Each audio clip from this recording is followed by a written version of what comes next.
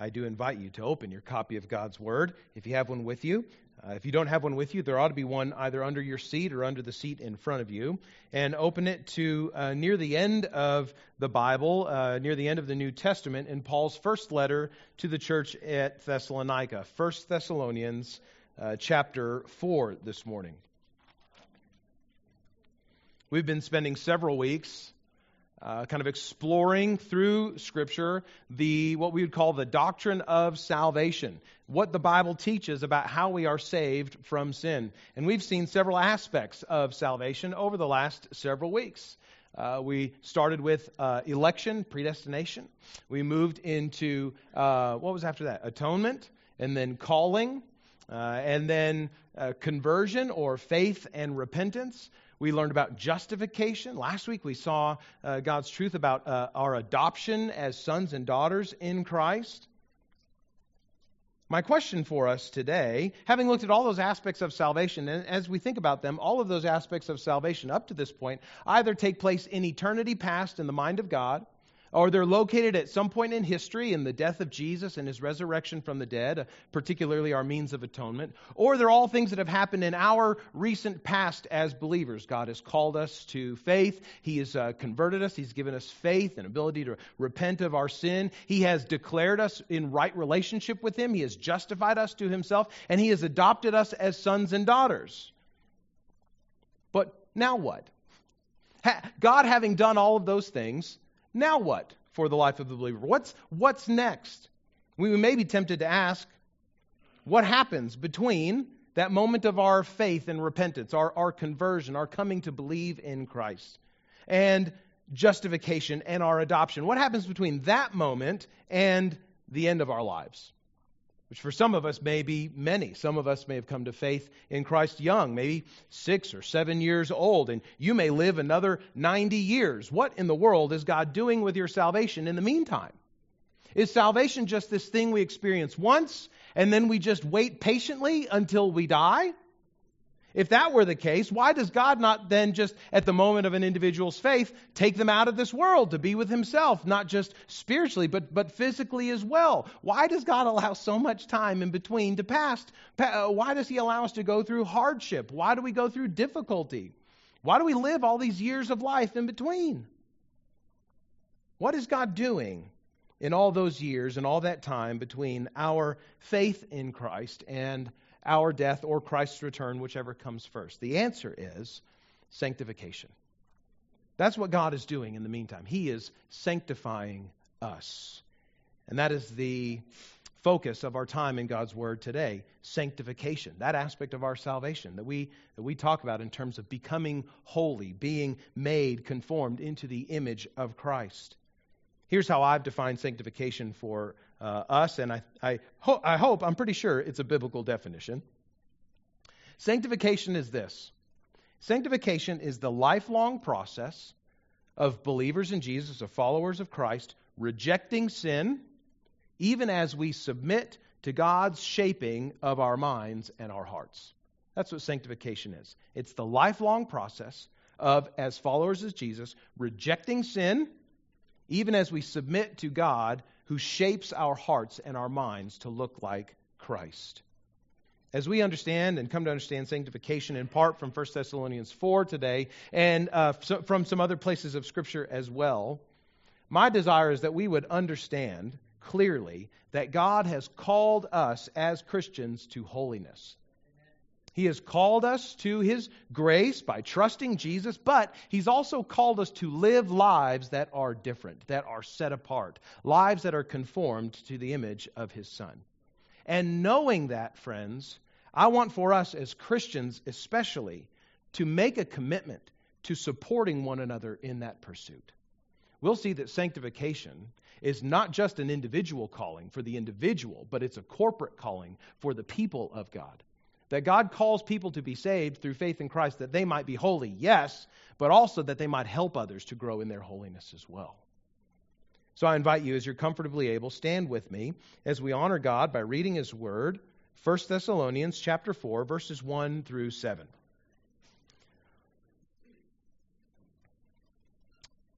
The Apostle Paul great missionary of the first century, in the inspiration of the Holy Spirit, writes these words to the church at Thessalonica around the years 49 to 51 AD. He says, "Finally then, brothers, we ask and urge you in the Lord Jesus that as you received from us how you ought to walk and to please God, just as you are doing, that you do so more and more.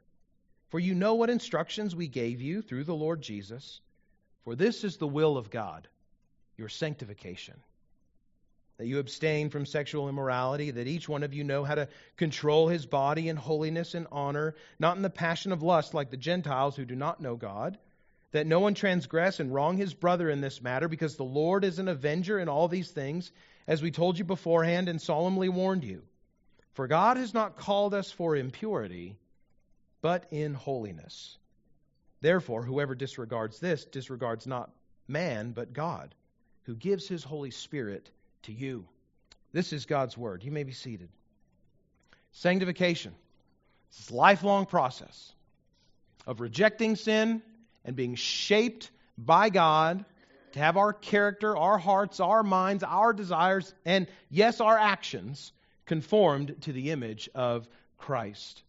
We're going to do several things in God's Word this morning. We're going to see Paul's interaction with the Thessalonians. We're going to see a brother's request and encouragement. We're going to learn about what God's will is. We're going to see our motivation for holiness or for sanctification. We're going to practice a little bit of theology. You guys are already all theologians, and even if you don't think you are, you are. And we're going to practice a little bit of theology and work this out a little bit visually. And then we're going to talk about what sanctification means for the Christian today.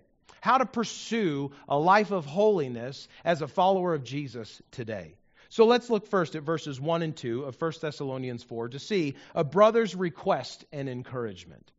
We're sort of here parachuting into 1 Thessalonians. We haven't spent time in the rest of the letter before today. But as we parachute into this letter, we land in a place in one of Paul's more encouraging letters. And he goes from kind of general encouragement of the church in the first 3 chapters of 1 Thessalonians, now here in chapter 4, to a very specific exhortation. It's no longer just general stuff. Now he's going to tell them particularly what God's desire, what God's will for them is this. Now, there are plenty of times and places of other letters that Paul writes where he as an apostle is not afraid to use very direct, very stern, even command-driven, imperative language. You must do this. You must not do that. This I say in the Lord. Be this way, not that way. There are lots of places where Paul speaks very directly and even sternly, particularly like in 1 Corinthians, where that church is just a hot mess of a dumpster fire. And I thank God for that church because they dealt with a lot of problems so that we wouldn't have to. But Paul doesn't employ that kind of direct, stern language here, does he? Instead, he uses language of encouragement, genuine exhortation. Finally then, brothers, we command, no, he doesn't say that.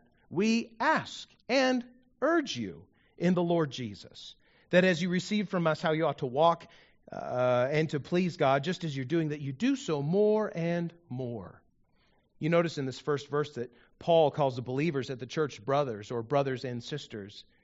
And he doesn't command their action. He doesn't command their a response or way of living. Instead, he asks and he urges. This is the wisdom of God, friends, through Paul on display for us. Some requests require stern command. Others need brotherly encouragement. And what Paul is encouraging his brothers and sisters to do at the church in Thessalonica is specifically to keep walking, as he says. This is a figurative image. Walking is a figurative image for living, how we go about life, the things we think, the desires of our heart, the actions of our hands, that they keep walking in a way that pleases God. And even to increase in this, he says, just as you have been doing, even do it more and more. Commands are good when someone is not doing something that they need to do. But encouragement is for the times when someone needs a little more juice to keep doing a hard thing that is good to do. This is the case of the Thessalonians.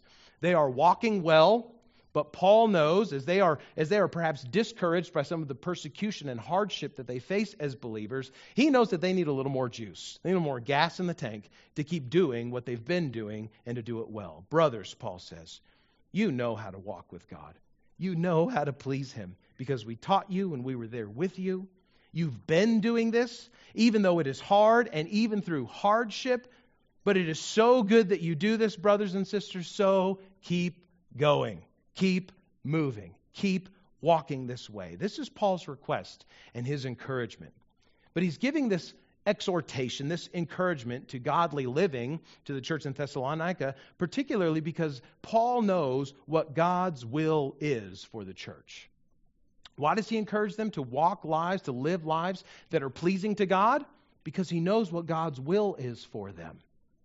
Verse 3 is so wonderfully clear in its description of what God wants for his people. He wants their sanctification. Verse 3, for this is the will of God. Friend, have you ever prayed for God's will? God, I want to know what your will is for me. Well, here you have the answer. This is the will of God, your sanctification. Now, that word, sanctification, carries with it the idea of setting something apart for special use. It's a word that's synonymous with consecration or dedication of something for a special purpose. Here, God's will, His desire, is for Christians to consecrate, to dedicate themselves to Him, to set themselves apart to be used for God's holy purposes. That's in part what sanctification is teaching us. That we're to be set apart, not for our own purposes, not for the purposes of the world, not for our own agenda, not for our own desires, not for the desires of the world, or to fulfill some sort of secular worldview. We are, as Christians, to be set apart for God's purposes, to be sanctified. That's God's will for us. Now, in verses 4 through 6, as you probably were paying attention as we were reading it, spell out a very specific manner of sanctification for the Thessalonians. Paul says this is the will of God for you, your sanctification, and then he gives them a very specific application of what sanctification for them looks like. For the Thessalonians, their consecration of themselves to God, their sanctification, their pursuit of holiness is particularly directed toward their sexual purity. You probably noticed that. They're to abstain from sexual immorality. The word in the Greek for that is porneia, which you can make the connections to other words in our language, in our vocabulary today. But porneia, sexual immorality, in that day does not just include pornography or sexually explicit images, but porneia, sexual immorality, includes, biblically, all forms of sex outside of covenant marriage. Paul is saying, you Thessalonians cannot be a part of that in any way. This involves, further, the believers at the church learning to control their bodies and to bring their natural and sexual impulses under the control of holiness and honor. Moreover, we learn it's never acceptable for a believer to transgress or to defraud his brother in this matter. In this context, what Paul is saying here likely means that no believer ought to ever exercise sexual immorality, especially with the wife of another brother.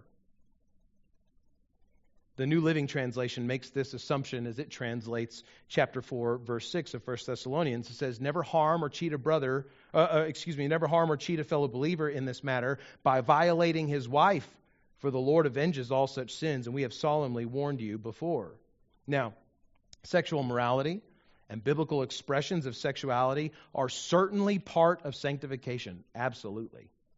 But a narrow view of sanctification as only being related to the church's sexual ethic fails to note the underlying principle of sanctification.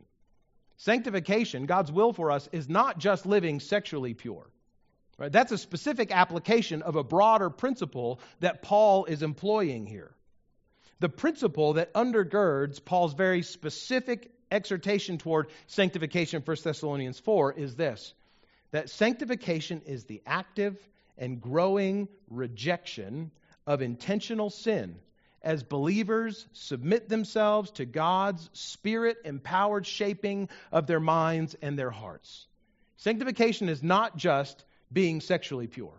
It is learning to and practicing the rejection of all kinds of intentional sin as we ask God to shape our hearts and our minds to match that of Christ.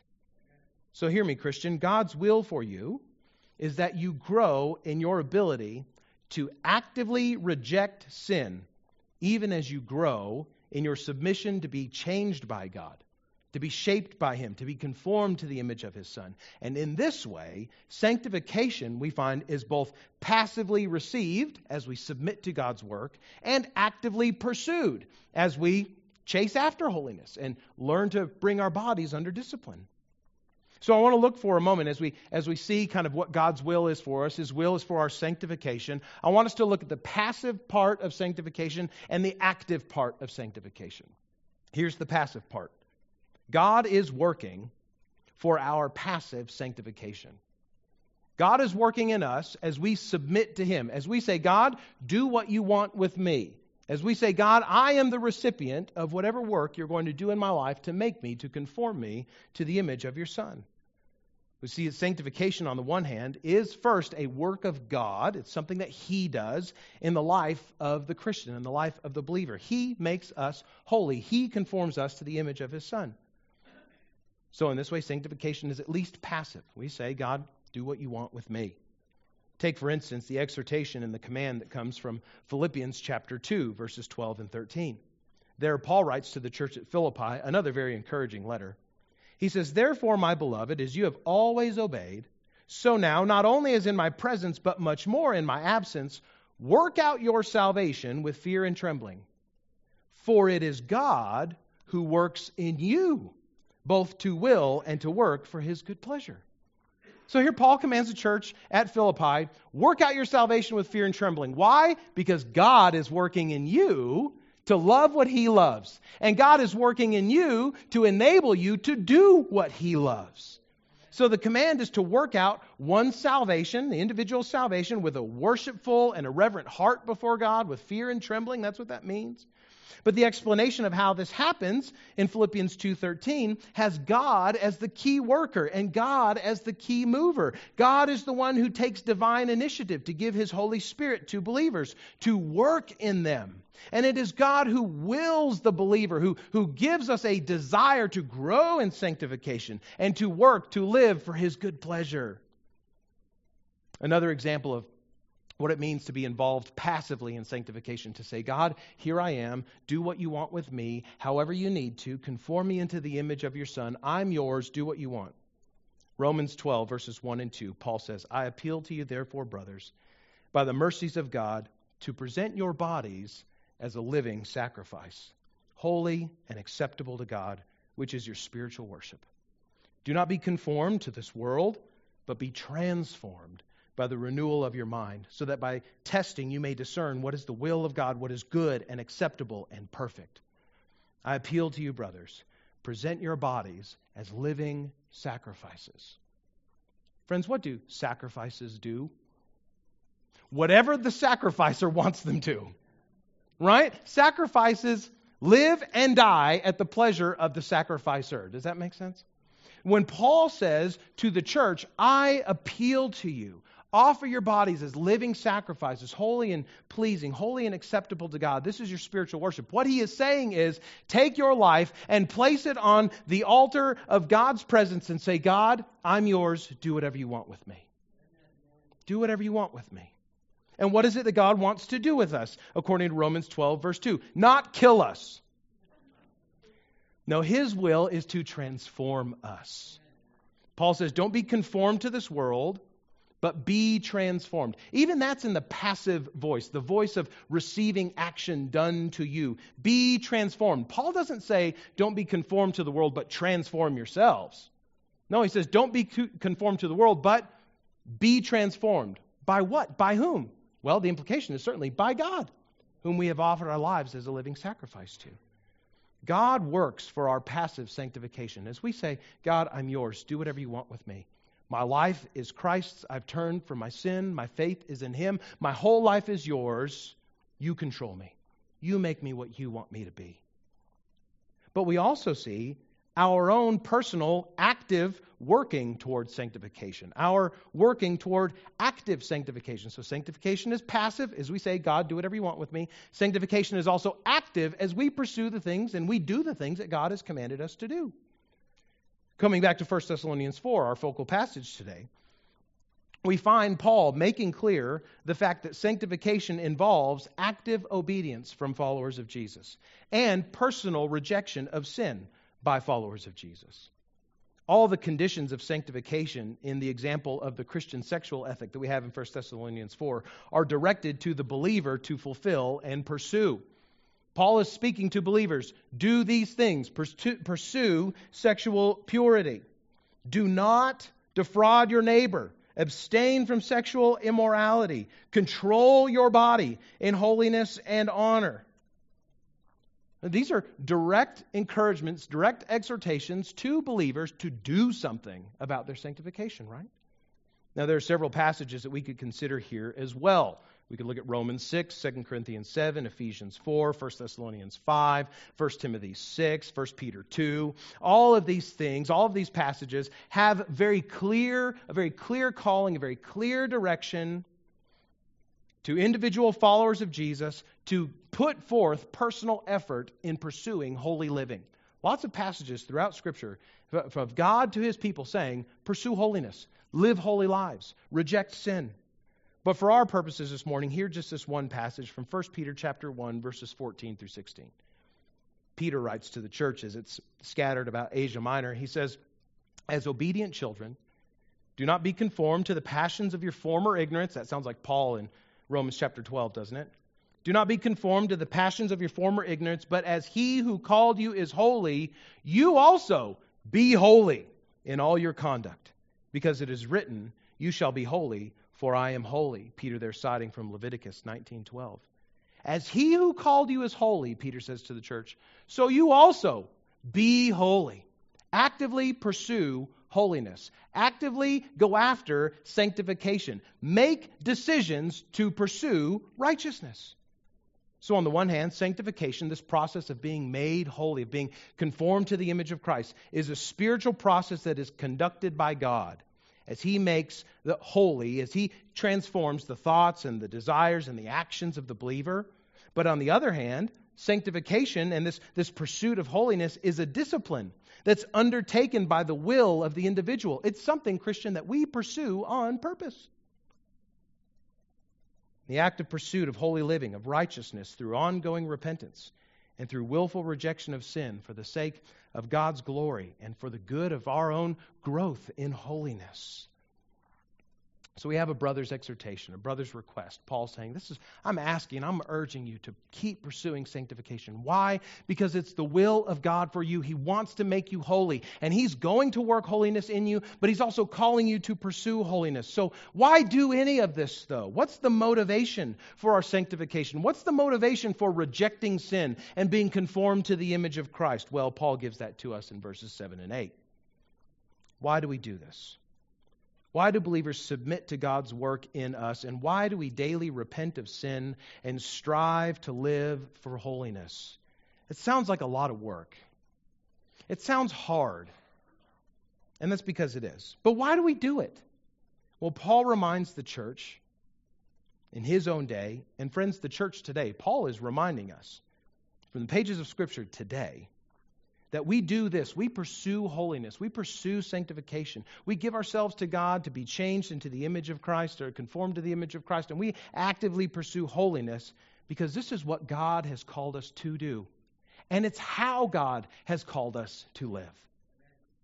The holy God and creator of the universe, who made human beings in His own image to live in a relationship of mutual love and of our worship of Him, has His holiness thrown in His face as each one of us as human beings at one time or another in our lives have said to God, you know what, God?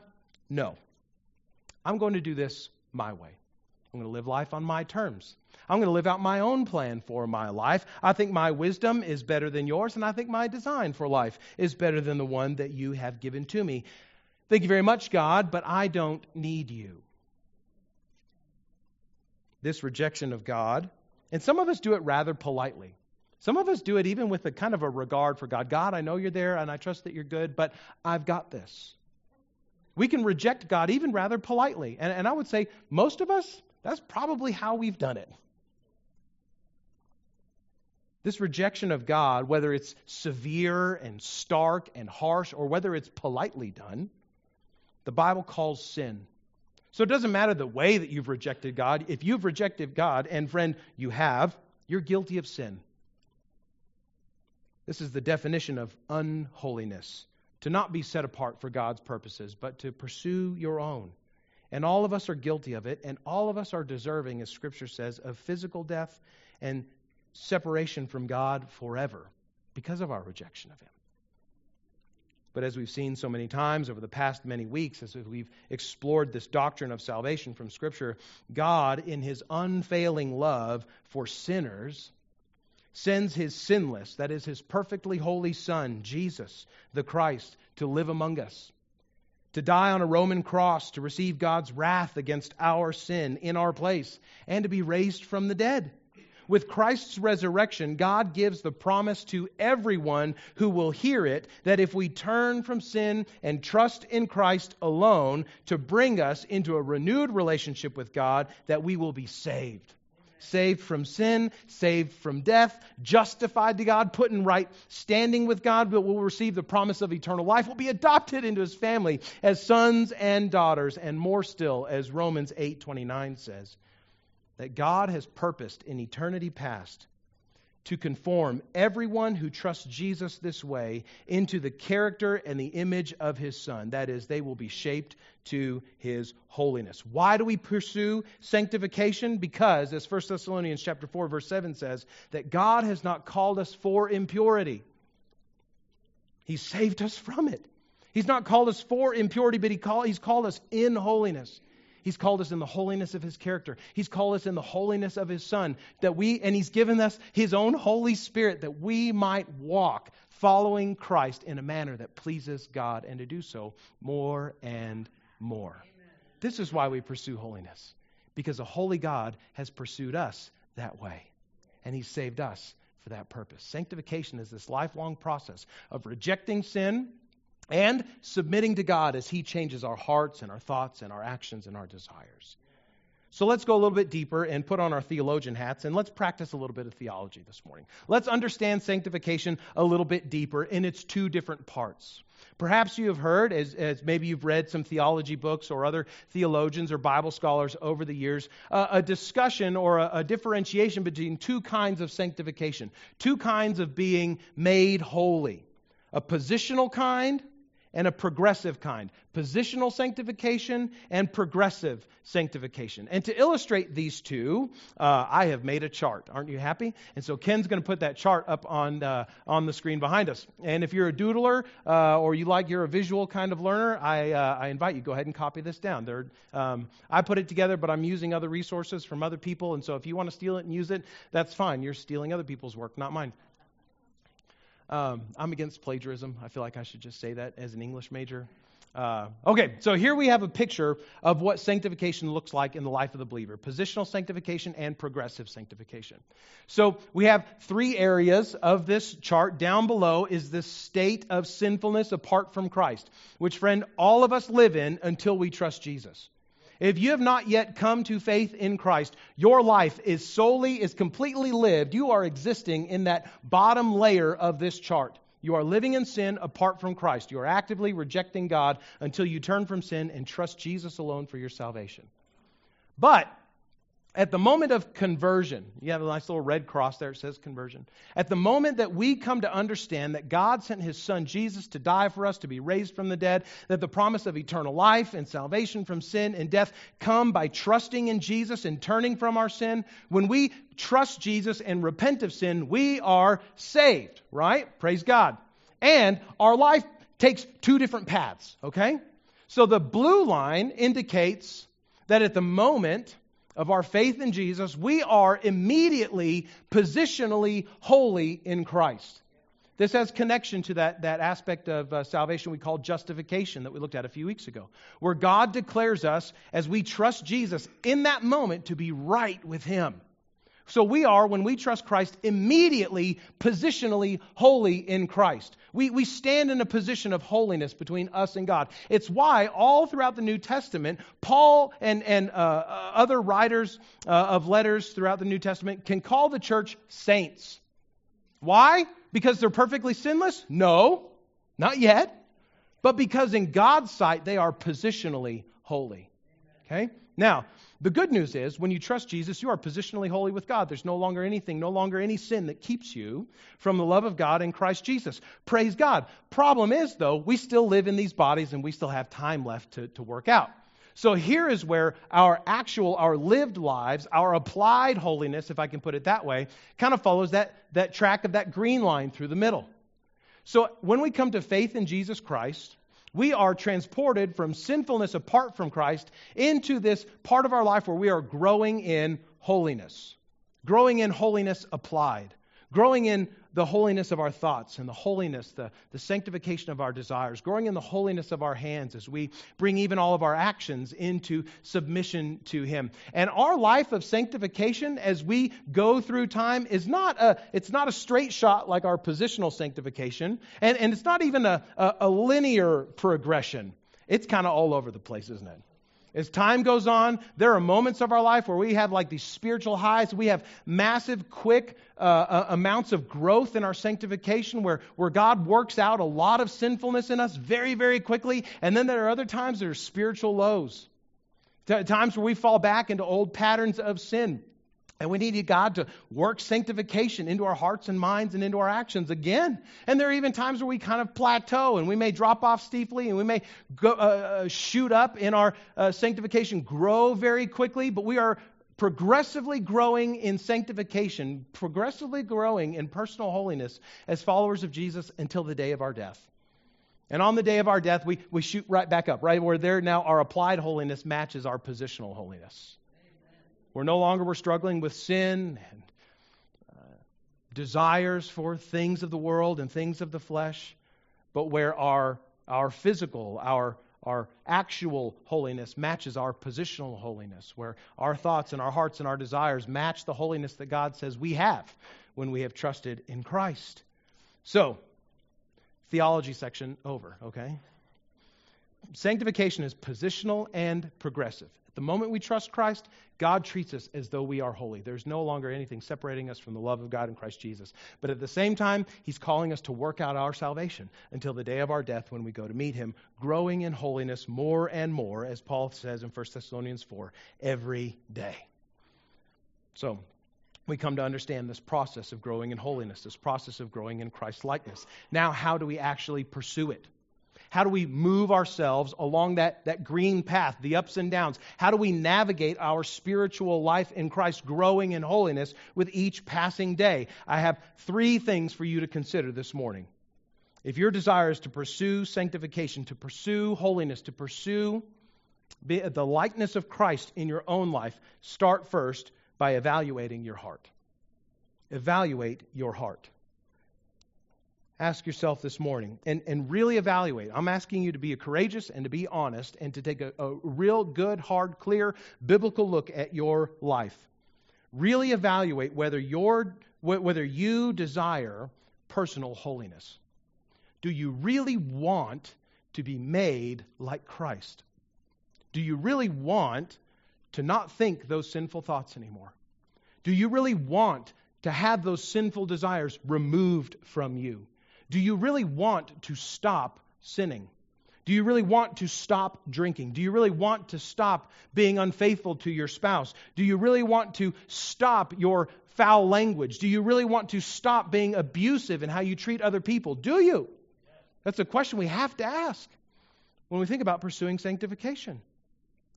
Does it bother you when you become aware of sin in your life? Do you make efforts when you become aware of sin in your life to repent of it, to turn from it, and to change those sinful desires that lead to sin?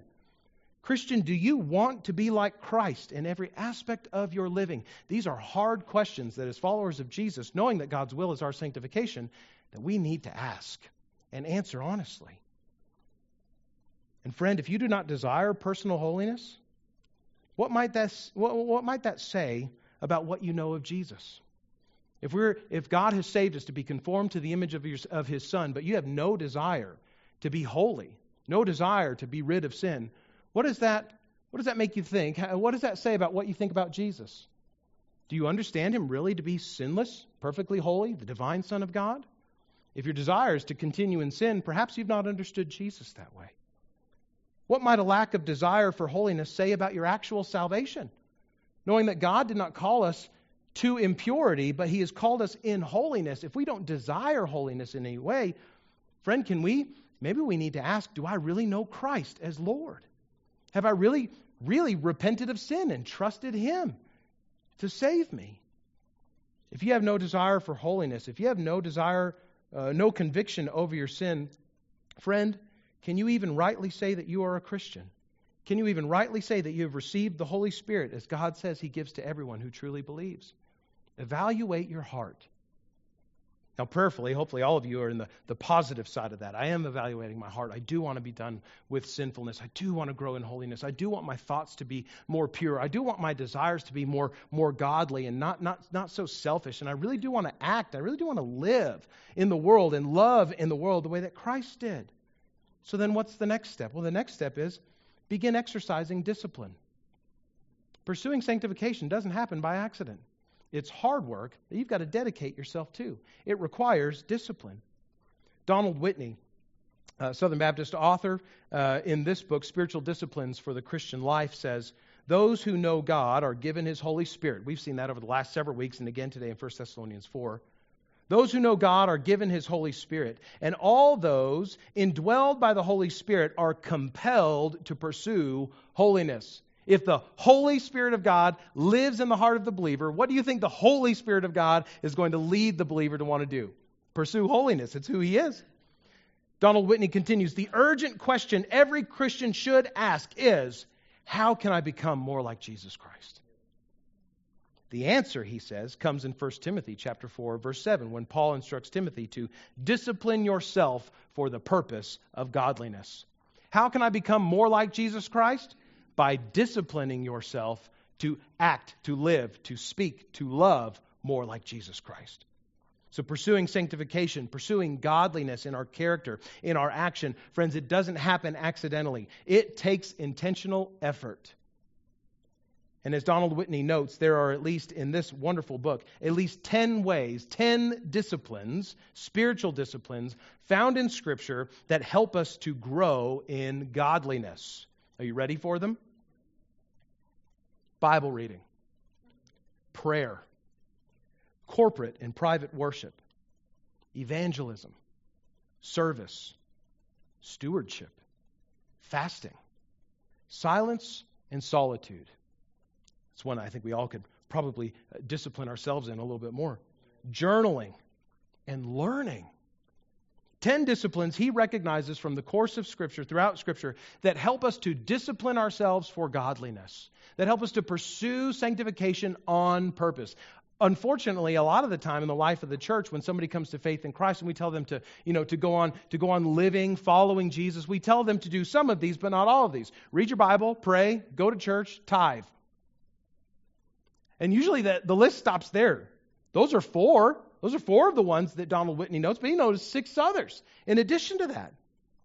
Evangelism, service, stewardship, fasting, silence and solitude, journaling, learning. All of sanctification, the pursuit of holiness, friends, does not take place in Bible reading and prayer and showing up for church on Sunday. There are other disciplines that are meant to touch other parts of our lives, to lead us closer to Christ, to help us to grow in our sanctification and holiness. If we want to pursue sanctification and Christ-likeness, friends, we have to exercise discipline. Exercise specifically spiritual disciplines that are found in Scripture that help us to be conformed more to the image of Christ. Now, here's what I want to do this morning. I have one more point, but before I get there. If you, friend, know that one of the things as a follower of Jesus that is keeping you from growing in sanctification is your lack of discipline, your lack of discipline to follow Jesus, and you need some help there, here's what I want to do. I have 4 copies of this book with me this morning. Now, listen, I don't want to give these books to just anybody, okay?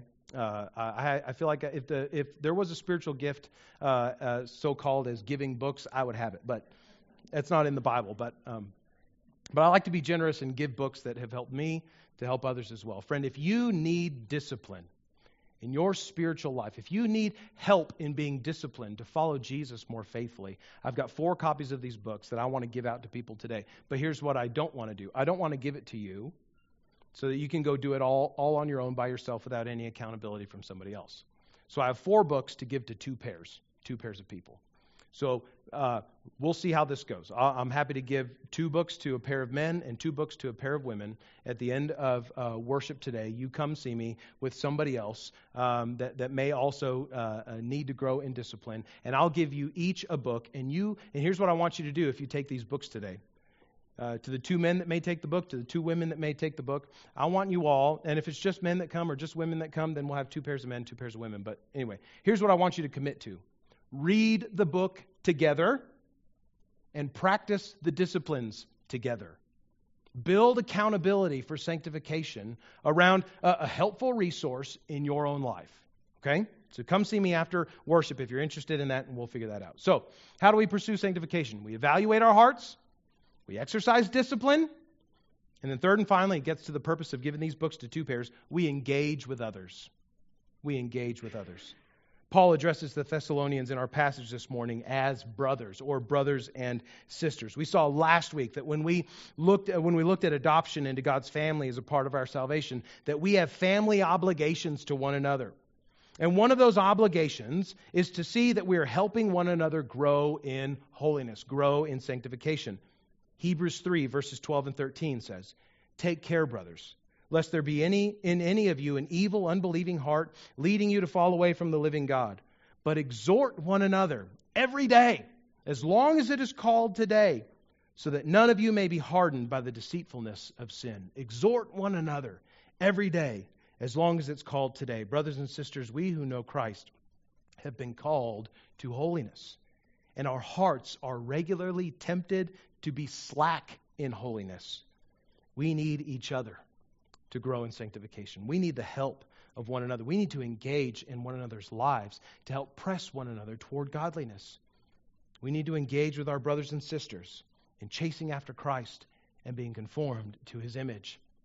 So sanctification is this lifelong process of rejecting sin and being shaped by God into the image of His Son. And we pursue that path, having been declared holy by God, knowing that we are saints of God as we've come to faith in Christ. We also desire to live out saintly lives as we evaluate our hearts, as we exercise discipline, spiritual disciplines, pursuing sanctification, and as we engage with others in this process. So as we close this morning, I want us to reflect for just a moment on what God intends for us in this life. This is God's will for you, your sanctification, your holiness, your conformity to the image and likeness of Christ. Given all that we've seen from Scripture this morning, I want for you to take a moment right now, if you have a pen or just make a mental note or type it in a note on your phone, write down, determine in your mind what your next step toward greater sanctification is. You all have one today. Every one of us has a next step in sanctification. Write it down. Right now.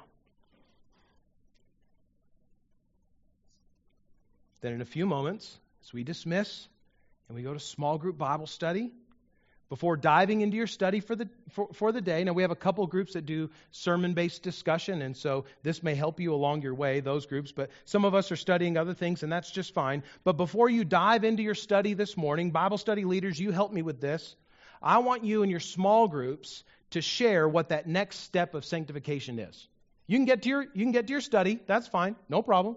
But share with a group of people that you trust, that you study the Bible with and pray with every single week, who know you, who know your hurts, who know your strengths, who know your weaknesses. Share with them what your next step of sanctification is in life.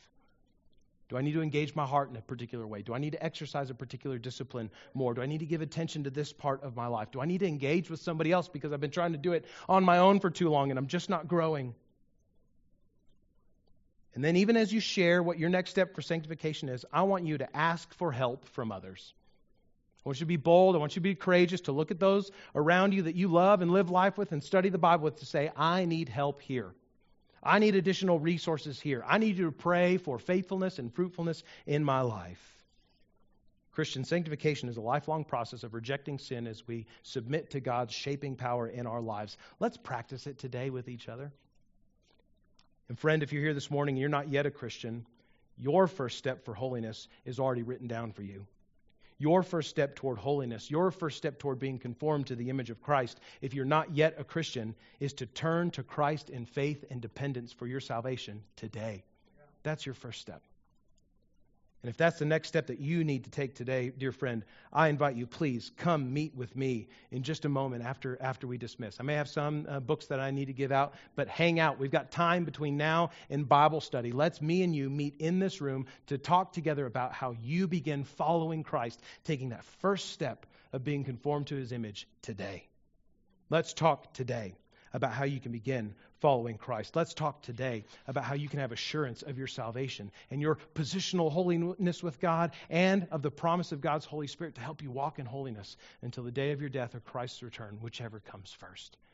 We all have steps in sanctification to take today. We're going to take them together. We're going to take them together as we engage with one another in this process of following Christ more closely. Let's pray together.